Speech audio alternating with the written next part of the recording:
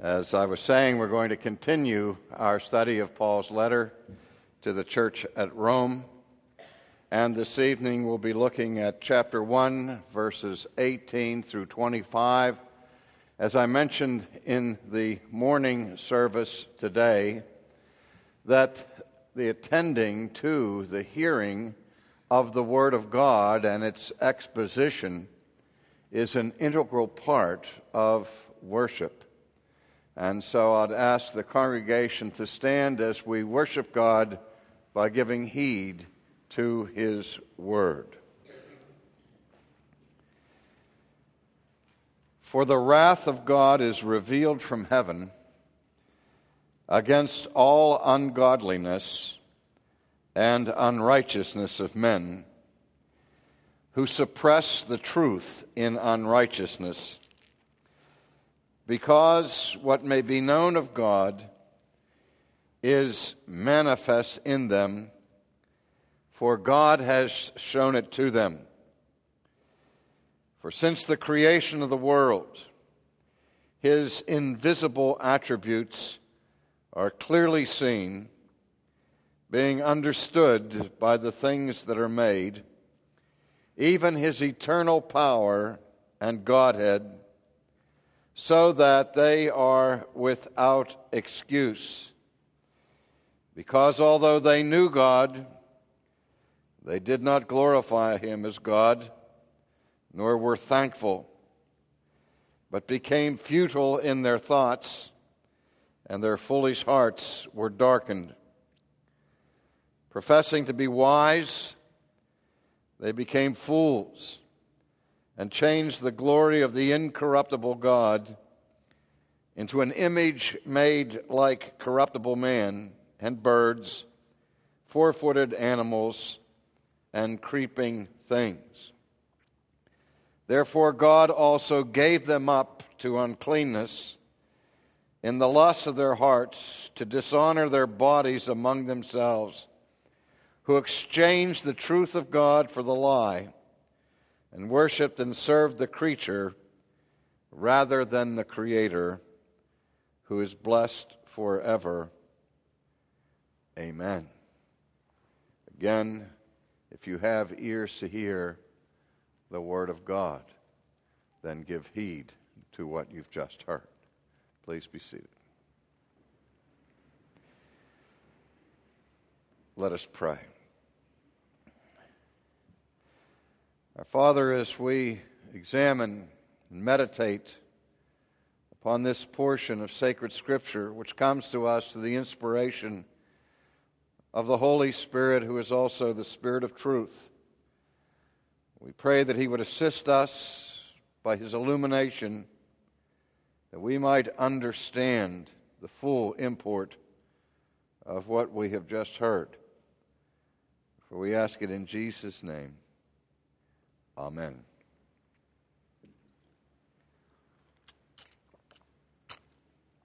Of all of the passages that are found in the Bible, I doubt if there is any one passage in all of Scripture that I've devoted more personal attention to than the text that I have just read to you, because this text is so foundational to our understanding of God's revelation and our understanding of the gospel.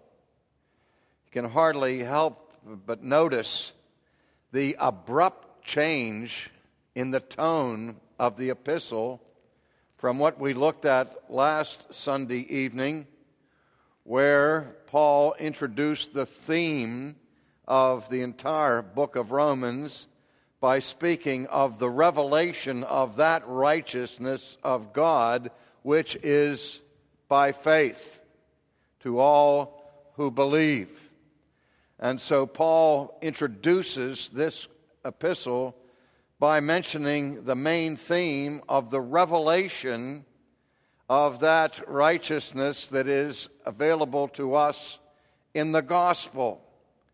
And so after that introduction and the setting forth of the theme of the epistle, I think that we would naturally assume and expect that he would then plunge immediately into an explanation of the content of the gospel and an explanation of this doctrine of justification by faith alone that is so central to the epistle.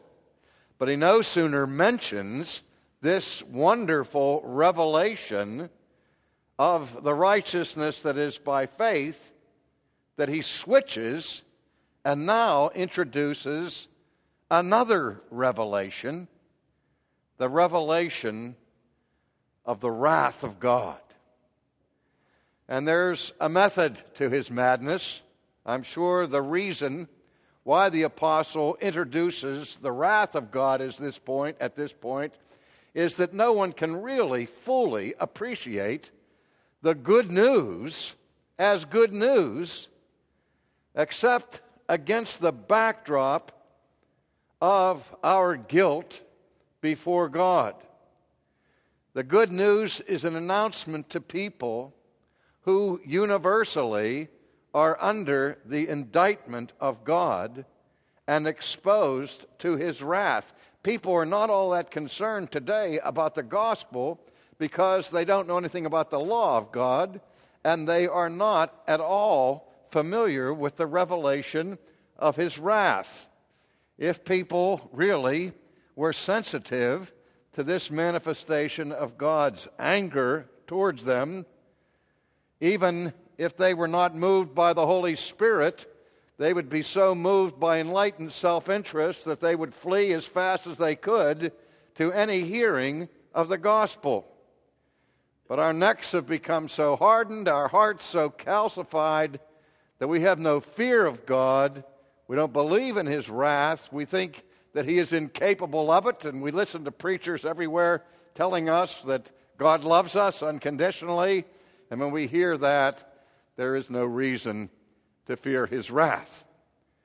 But what the apostle says here, before he develops the theme of the gospel, is that the wrath of God is revealed from heaven against all unrighteousness and ungodliness of men.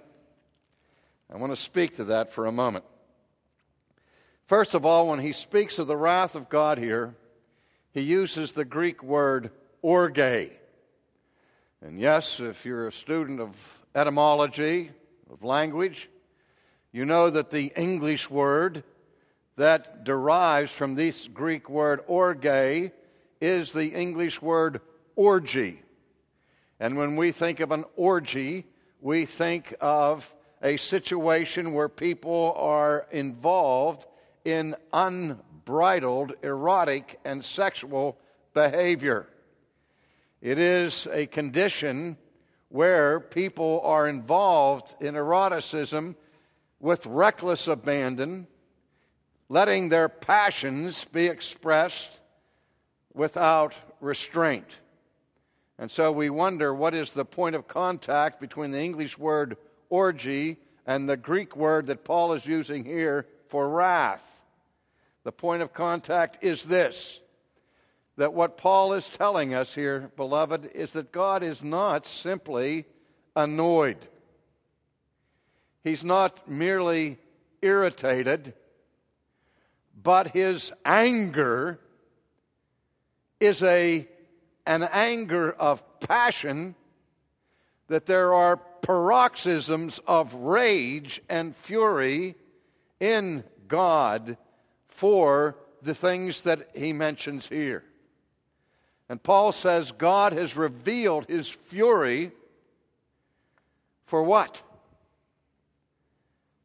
It is an anger that is directed not against innocence, not against righteousness, but against all ungodliness and unrighteousness of men.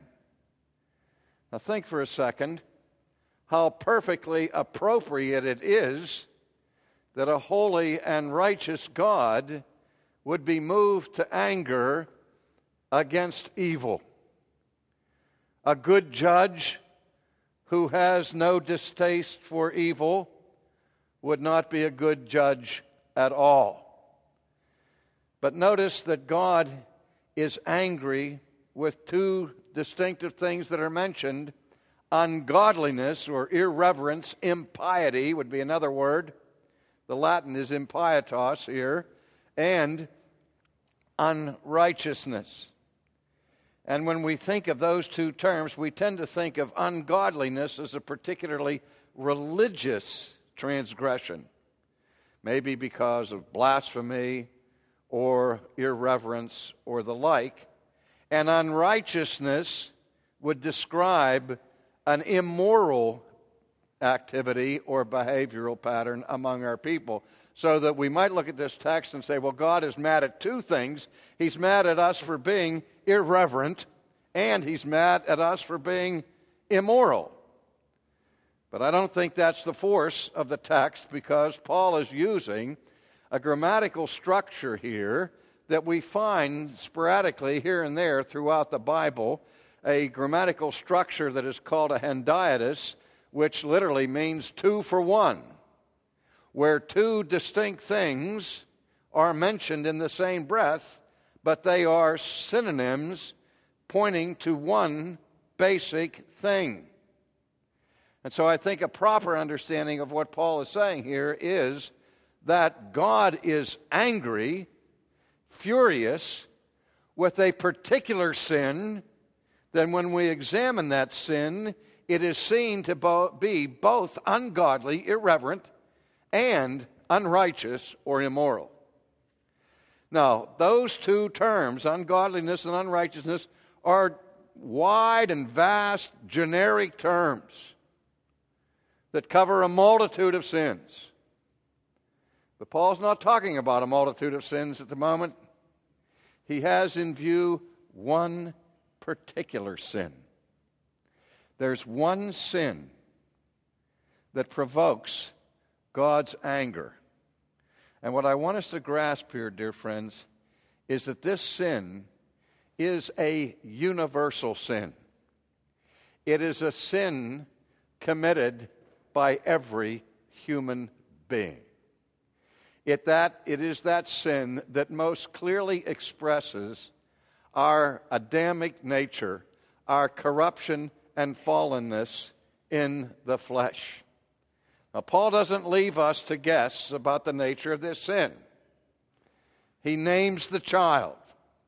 He specifies what it is that provokes God to this orgy of anger. After he says that this wrath is directed against all ungodliness and unrighteousness of men, who suppress the truth in unrighteousness.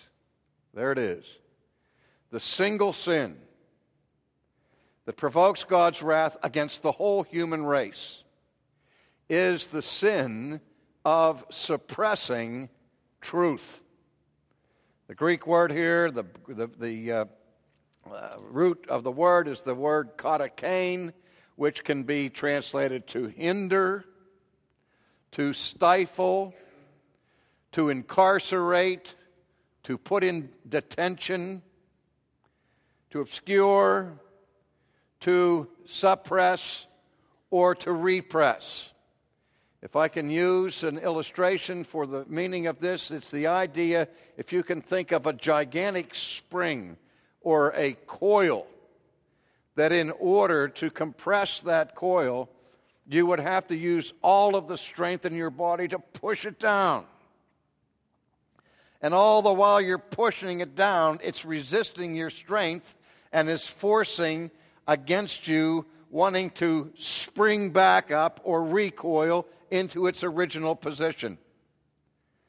What Paul is saying is that we're taking the truth of God, and by nature we take that truth of God and we press it down. We force it into our subconscious, as it were, to get it out of our mind. And yet all of the strength that we use to suppress that truth of God, we simply cannot eradicate it. We can't get rid of it because it is always and everywhere pushing back up, trying to come again into the surface. Well, again, we're still speaking generally, aren't we? that the specific sin is the suppression of truth. Now we have to ask, what truth is being suppressed? And again, Paul doesn't leave us to wander in the dark about that question, as he declares exactly what truth it is, where he goes on to say in verse 19, because what may be known of God is manifest in them, for God has shown it to them. So the truth that every human being suppresses is the truth of God. The truth that God reveals of himself in nature to the whole human race. We're not talking now about suppressing the truth of God that we learned through the Bible. We do that too. But he's speaking here of a truth that is known of God outside of the Bible, apart from the Bible. A knowledge of God that God makes manifest. Again, God is angry because what may be known of him is manifest in them, for God has shown it to them. I don't want to skip over that too fast. The Greek word here is phaneros. It means to show plainly. We use the term phenomenon, which is derived from that Greek word. The Latin text here translates the Greek word phaneros by the Latin manifestum. That is, the knowledge that God gives of himself is not obscure. It's not buried with hidden clues that only an intellectual elite group of people are able to discover after a painful and tedious search and sifting through the evidence. No. It's the truth that God gives of himself that's manifest. It's clear. It's plain. So plain that everybody gets it. He says it's clear, and you know why it's clear? Because God himself is the teacher. You know, we can't say here that if the student doesn't learn, the teacher didn't teach. That would impugn the ability and the integrity of the Almighty, who is the one in his revelation that is showing it to everybody, making it plain and clear. I mentioned of the young man I talked to at the door 2 weeks ago, whose friend introduced him as an agnostic. The Greek agnosis means without knowledge. The agnostic portrays himself as a less militant form of atheist. The atheist boldly declares, there is no God. The agnostic says, I don't know if there's a God or not. I'm agnosis. I am without sufficient knowledge to make a firm judgment on this matter. The Latin there, incidentally, is ignoramus. And I said to the young man, I said, you know, you say that you're an agnostic, and you're sort of being gentle about your atheism. You think that you're not as militant, and maybe you're hedging your bets, but don't you realize that your agnosticism puts you at greater risk and exposure to the wrath of God than if you were a militant atheist? Why? Because not only do you refuse to acknowledge the God who reveals himself plainly to you, but you're blaming God for your situation, saying, he has not been clear. He has not given you sufficient evidence.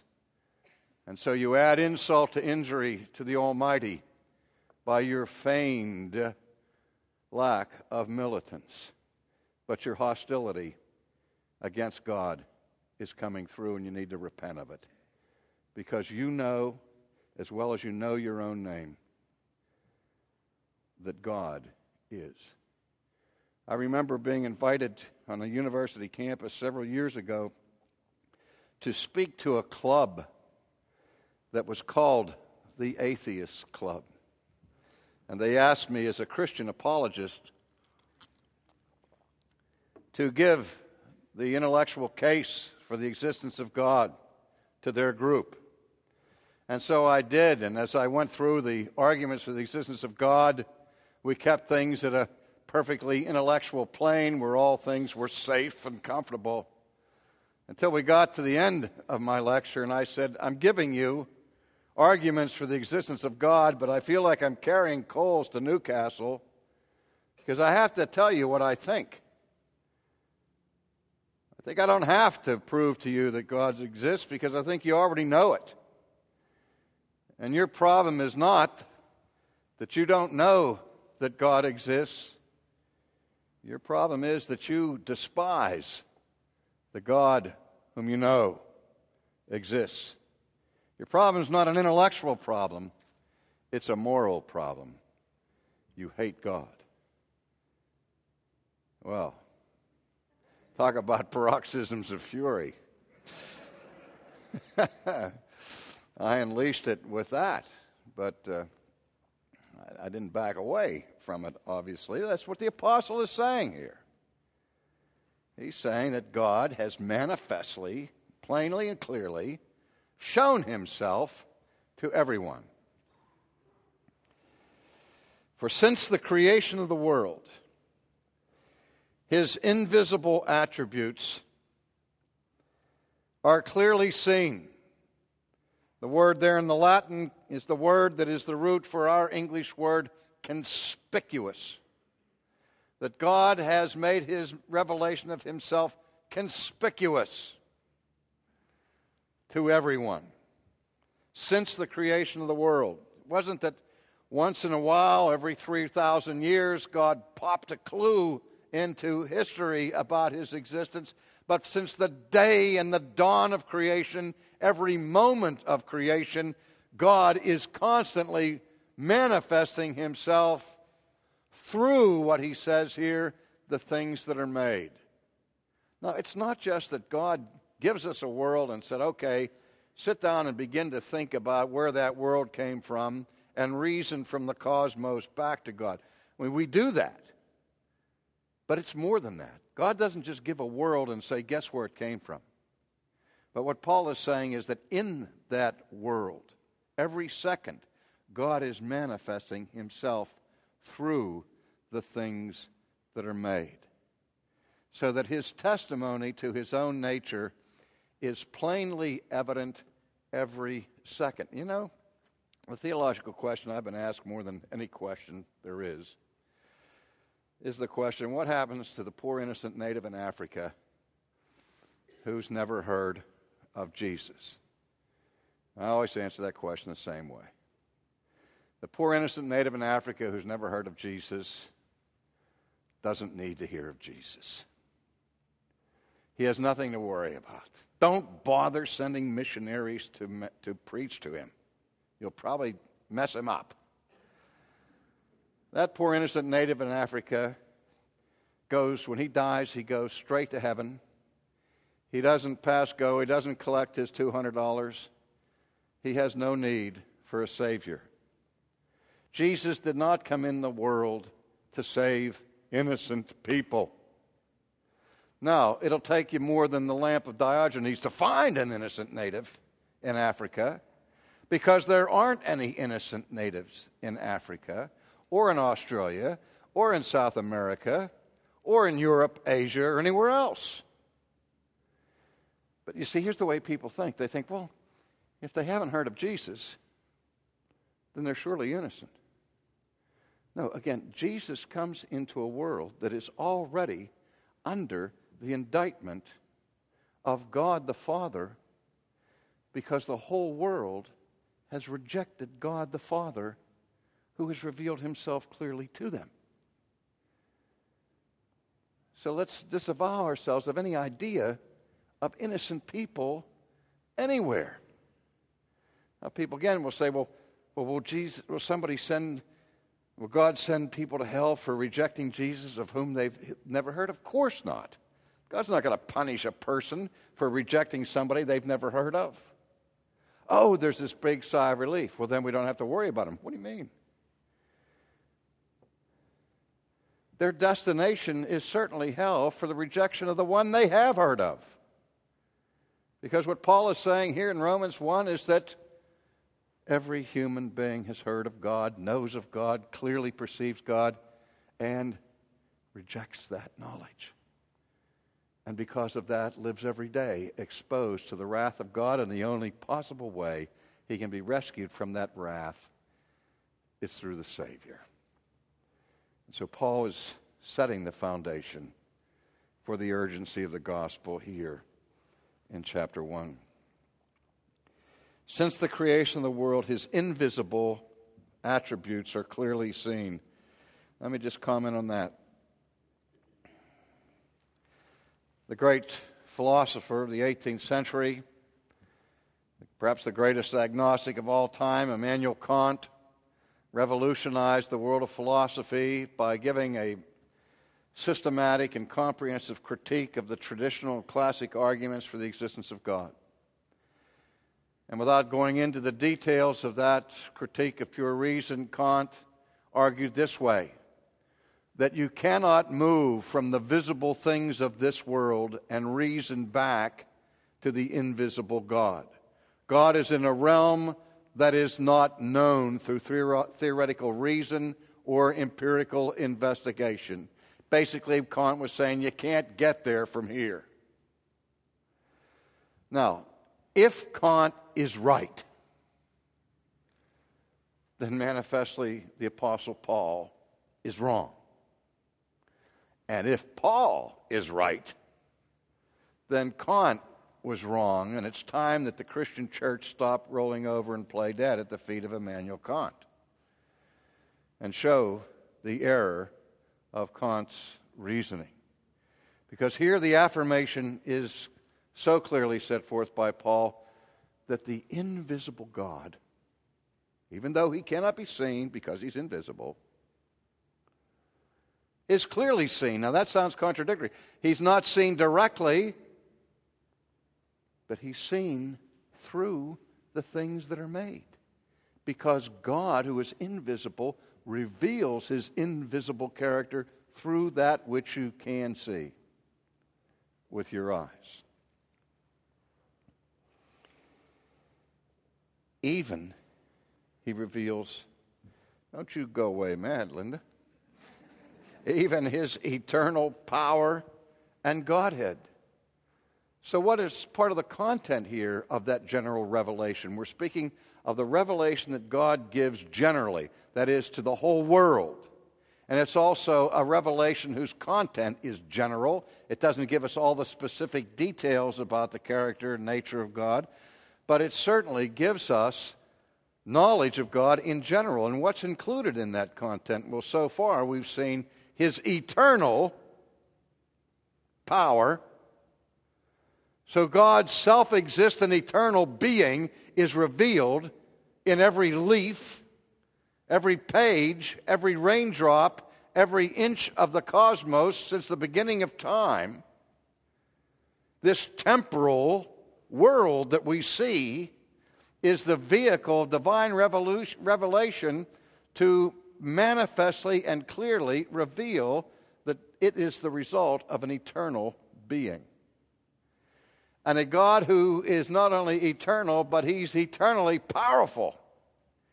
It's his eternal power that is revealed, and his godness, which we could understand to refer to his inherent attributes, his immutability, his omniscience, his omnipresence, all that fits deity is made clear through nature.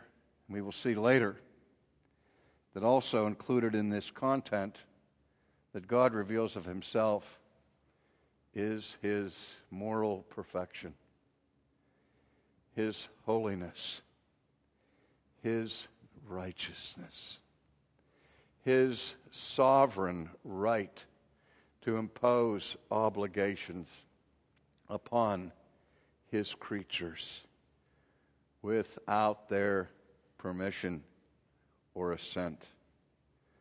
God inherently has the eternal right to command from His creatures what is pleasing to Him. And so Paul says that all of these things are made clear to us. But then he goes on to fully explain the reason, the rationale for God's manifestation and revelation of His wrath, so that they are without excuse. That is, they are given no basis for an apologia, says the Greek, no basis for a response or a reply or an answer to God's indictment. Now let me ask you, what do you suppose is the answer that Paul is anticipating corrupt and fallen human beings will try to give to God on the day of judgment? Oh God, I didn't know. Didn't know you were there. Oh, if only you would have made your revelation clear to me. If only I could have known you, then I would have dedicated my whole life to you, and I would have been your obedient servant. But how can you expect me to follow you when you're hidden, you're invisible, and I didn't know the gun was loaded? And I'm very, very sorry, my friend. The plea that people will be tempted to make is a plea of an excuse. But Paul says that everyone in this world stands without an excuse. There's no excuse of ignorance before God, not when He Himself has given you the information. So that any plea of ignorance will be an empty plea and will have no effect with God. And again, why? Because although they knew God, they did not honor Him as God, neither were they grateful. Let me talk about that for just a second. There's one somewhat well-known Dutch philosopher and theologian came to this text and he said, yes, of course there is a general revelation. God has objectively revealed Himself to the human race, but that general revelation yields no natural theology. That is, the revelation never gets through. And they cite Calvin, who talks about man in his fallen condition, walks through this glorious theater of nature wearing a blindfold. I think it's unfortunate that the great reformer used that metaphor because it wasn't consistent with everything else he taught about our response to general revelation. But anyway, this theologian goes on to say, the revelation is there, God does His part, but due to our sin, due to our fallen condition, the knowledge doesn't get through, doesn't penetrate. I mean, doesn't Paul write to the Corinthians and say to them that the natural man does not know God? He does. And yet here in Romans 1, Paul says the natural man does know God. Now, how are we to reconcile those two statements of Paul? Well, I think the reconciliation is found in the language itself.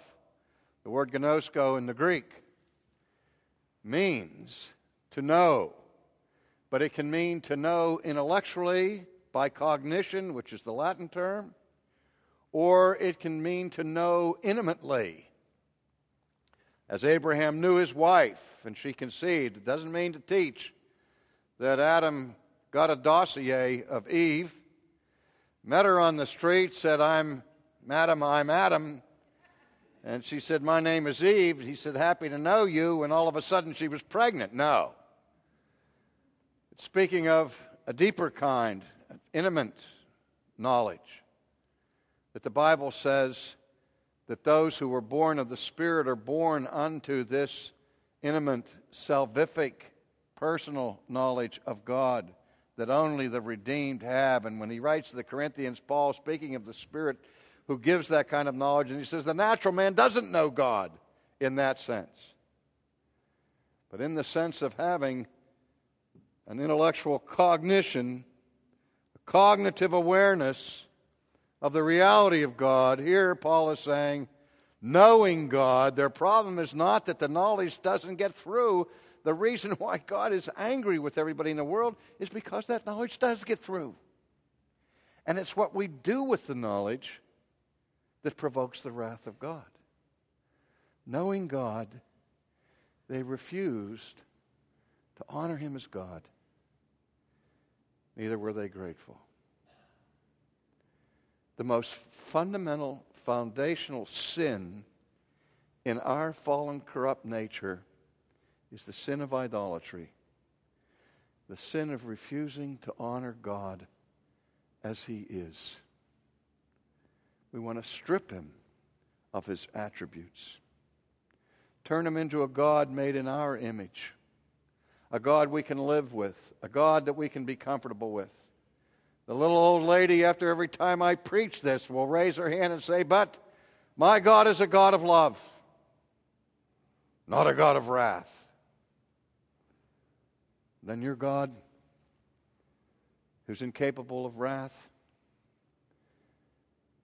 is not the God who is. Because the God of love, who is revealed in Scripture, is also the God who is angry with sin, who is the God of justice and righteousness, who's the God of holiness. And you can't just take those attributes of God that you are comfortable with and embrace them while rejecting the rest. When you do that, you join the throng of humanity that suppresses the truth of God and refuse to honor him as God or to be thankful. The refusal to honor God, the refusal to worship God, and hearts that are not filled with joy and gratitude for what he gives is what defines our fallenness, dear friends. How few people there are in this world who delight in the worship of God. Every Sunday morning I go to breakfast, I go out to breakfast, and every Sunday morning after I'm there and I've ordered, one of our members from our congregation comes in, sits down at the table right across from me, and we tend to chat over breakfast. And this morning, just as I was ready to leave to come here for the service, he looked at me and he said, "R.C., what do you think about all these people that are in here? You know they're not going to church." And I said, "I know. They're not just here, they're at the country club, they're everywhere but church, because nothing is more displeasing to them than to worship God.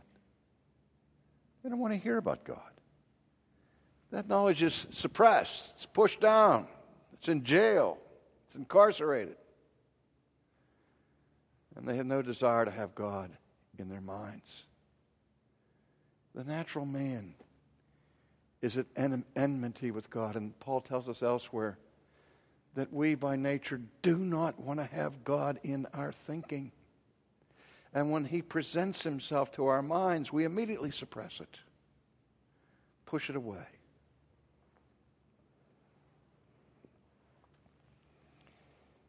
They did not glorify him as God, neither were they thankful, but what? They became futile in their thoughts, and their foolish hearts were darkened. You know, not only did I study philosophy and get a degree in philosophy, studied it in graduate school, and taught philosophy at the university, and one of my favorite ways of teaching philosophy was doing a study of the history of philosophy. And one of the things that would would stand out. The students who studied the history of philosophy, they said, really, if you look at some of the most brilliant people who've ever lived on this planet, you wonder how it's possible that people of such titanic intellect could come to such different conclusions about the nature of reality. Who was more brilliant than Thomas Aquinas? Who was more brilliant than Aurelius Augustine? And yet they were fiercely convinced of the reality of God, and their lives were driven by that conviction. Their conviction of God was at the very basis, at the root and foundation of everything else they believed as thinkers. And then you have a brilliant person like Jean-Paul Sartre, or John Stuart Mill, or Albert Camus. And you see these people of such gifted intellect ending up clear on the other end of the spectrum, embracing nihilism a la Nietzsche, saying that there is no meaning, there is no God, there is no significance to human experience. How can such brilliant people end up so far away? Well, listen. If at the very beginning of your pursuit of knowledge, at the very earliest stage of knowledge, the first thing you do is categorically deny what you know to be true, the reality of God, that frankly, the more brilliant you are after that starting point, the more consistent, the more logical you are in your thinking the rest of the way, the further away you'll go from God.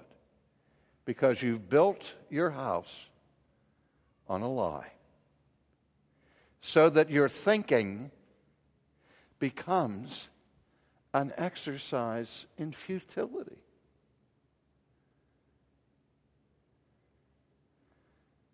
And the foolish heart is darkened. Again, when Paul speaks of hearts that are darkened, he uses the word foolish. And to the Jew, the judgment of foolish is not an intellectual judgment.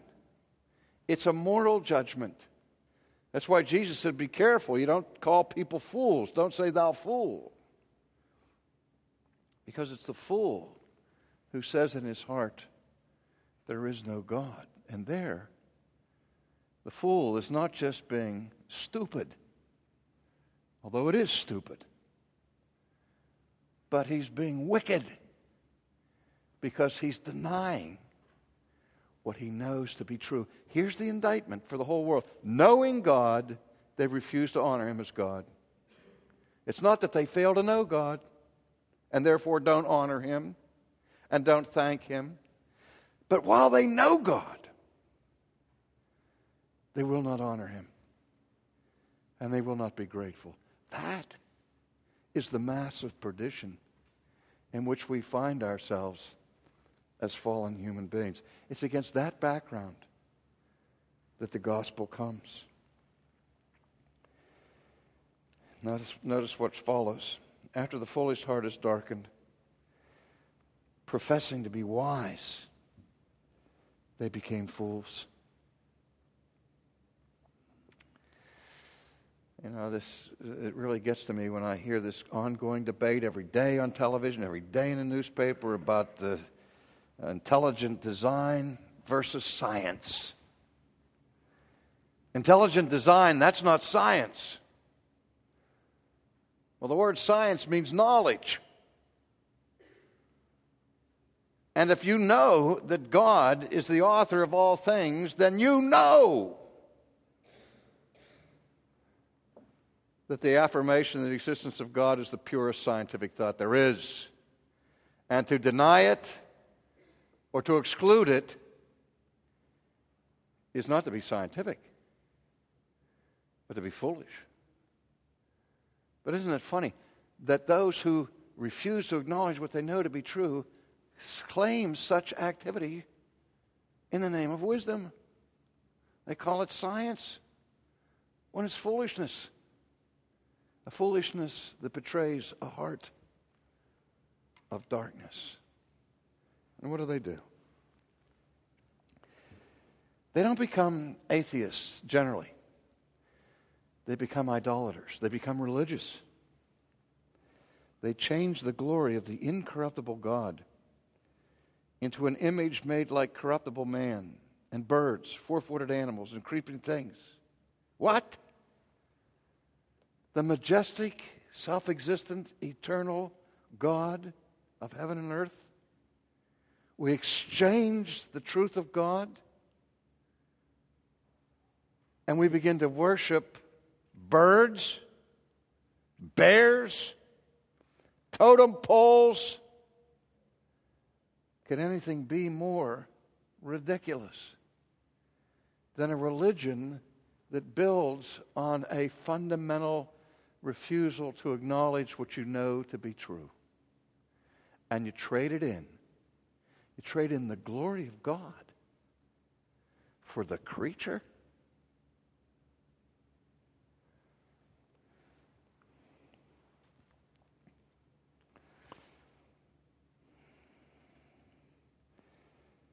Therefore God gave them up to uncleanness in the lusts of their hearts, to dishonor their bodies among themselves. And he's going to elaborate on that, and we'll look at that next week, God willing.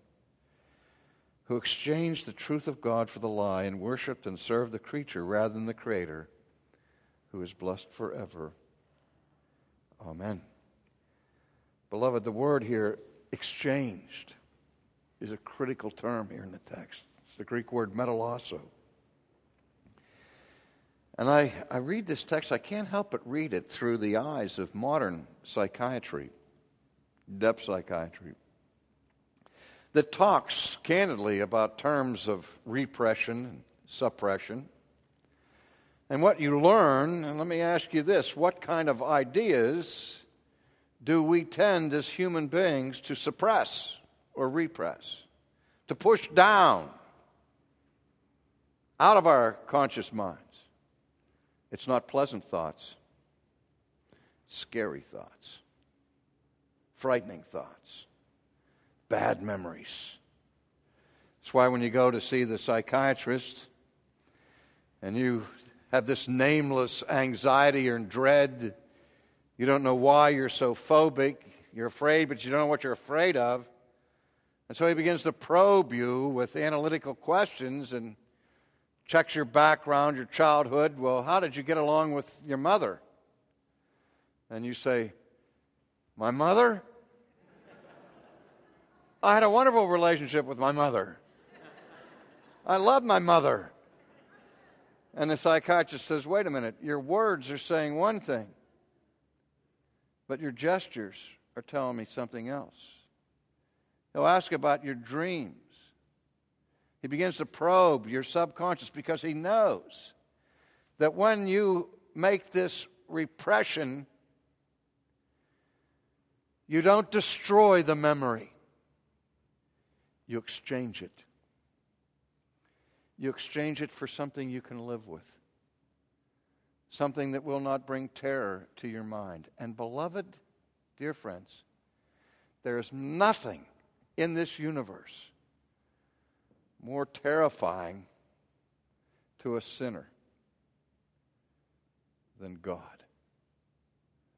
Well, I know what Freud said, the future of an illusion, and the history of discontent. Trying to explain the universality of religion, Freud said, why is it that people are so incurably religious? He said, we've invented God to deal with the things in nature that are frightening. By inventing God, we personalize nature. We sacralize nature.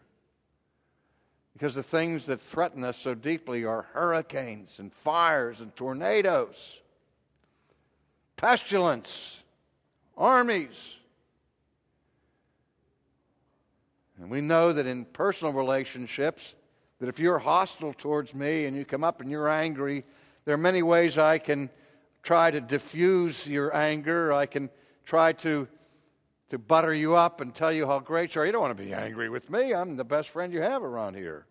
If that doesn't work, I try to appease you with my gifts. I say, look, if you'll just knock it off, I'll put you in my will. I'll pour money to you.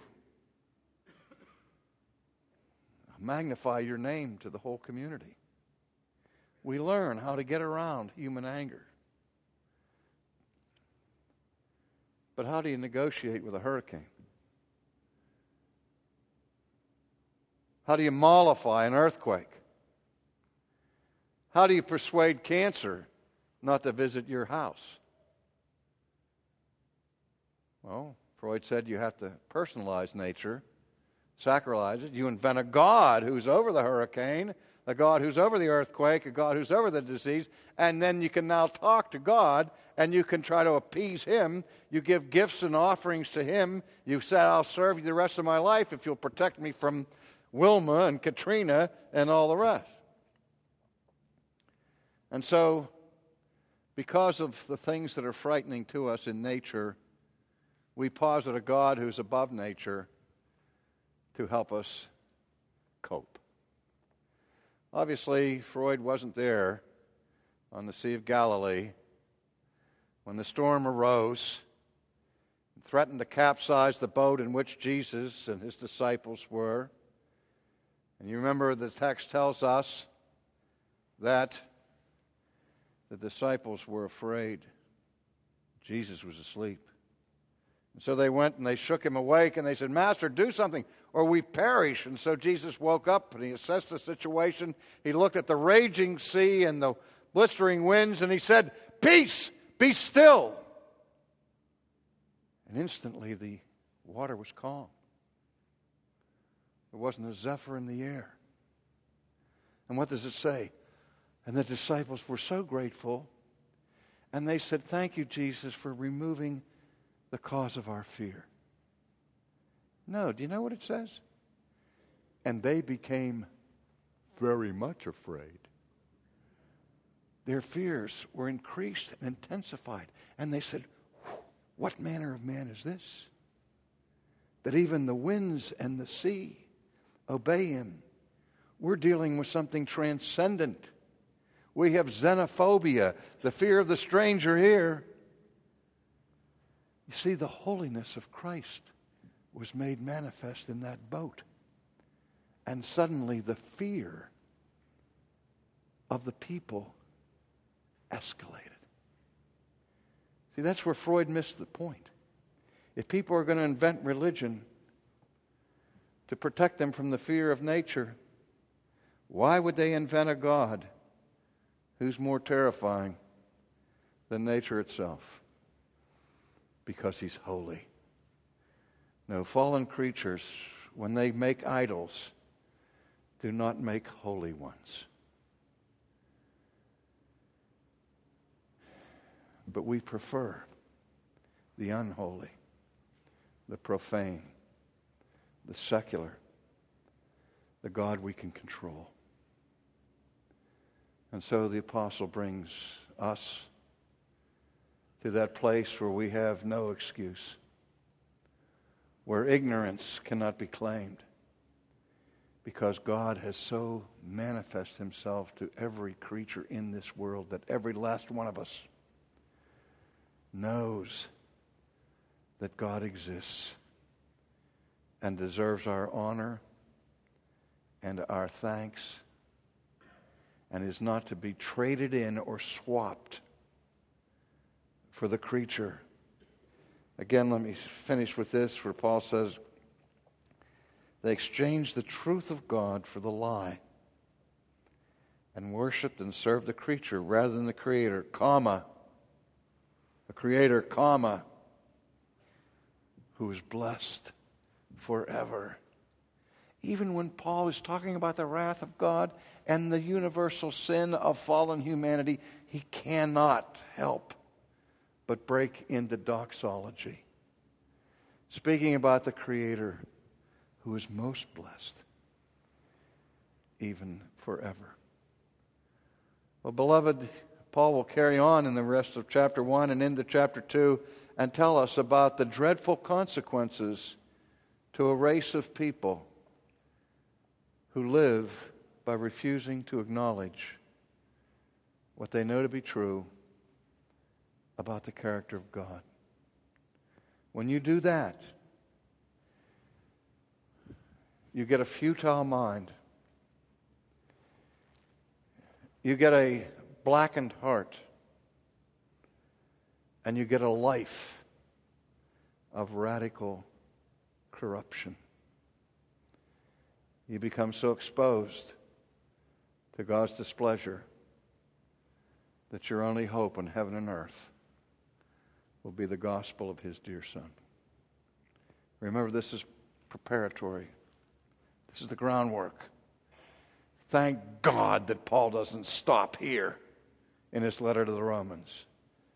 Because if the Bible stopped here, we would be without hope in this world, lost forever in our guilt and in our sin. Finally, when I do talk to people about their intellectual questions about the existence of God, I'll be as patient as I know how, try to answer every question they have intellectually, and then some. But at some point in the discussion, I will finally say, wait a minute.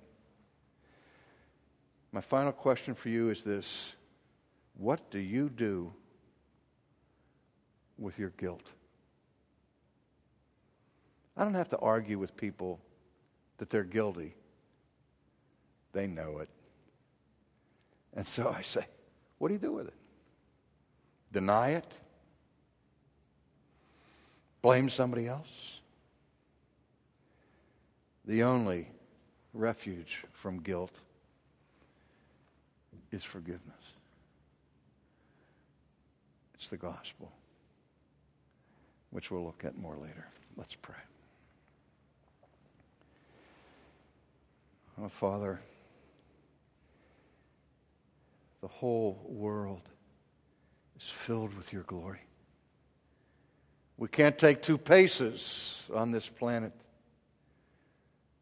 without bumping into the clear, manifest demonstration of your eternal power and deity. Oh, Father, open our eyes to see what's right in front of our face every second. For we ask it in Jesus' name. Amen.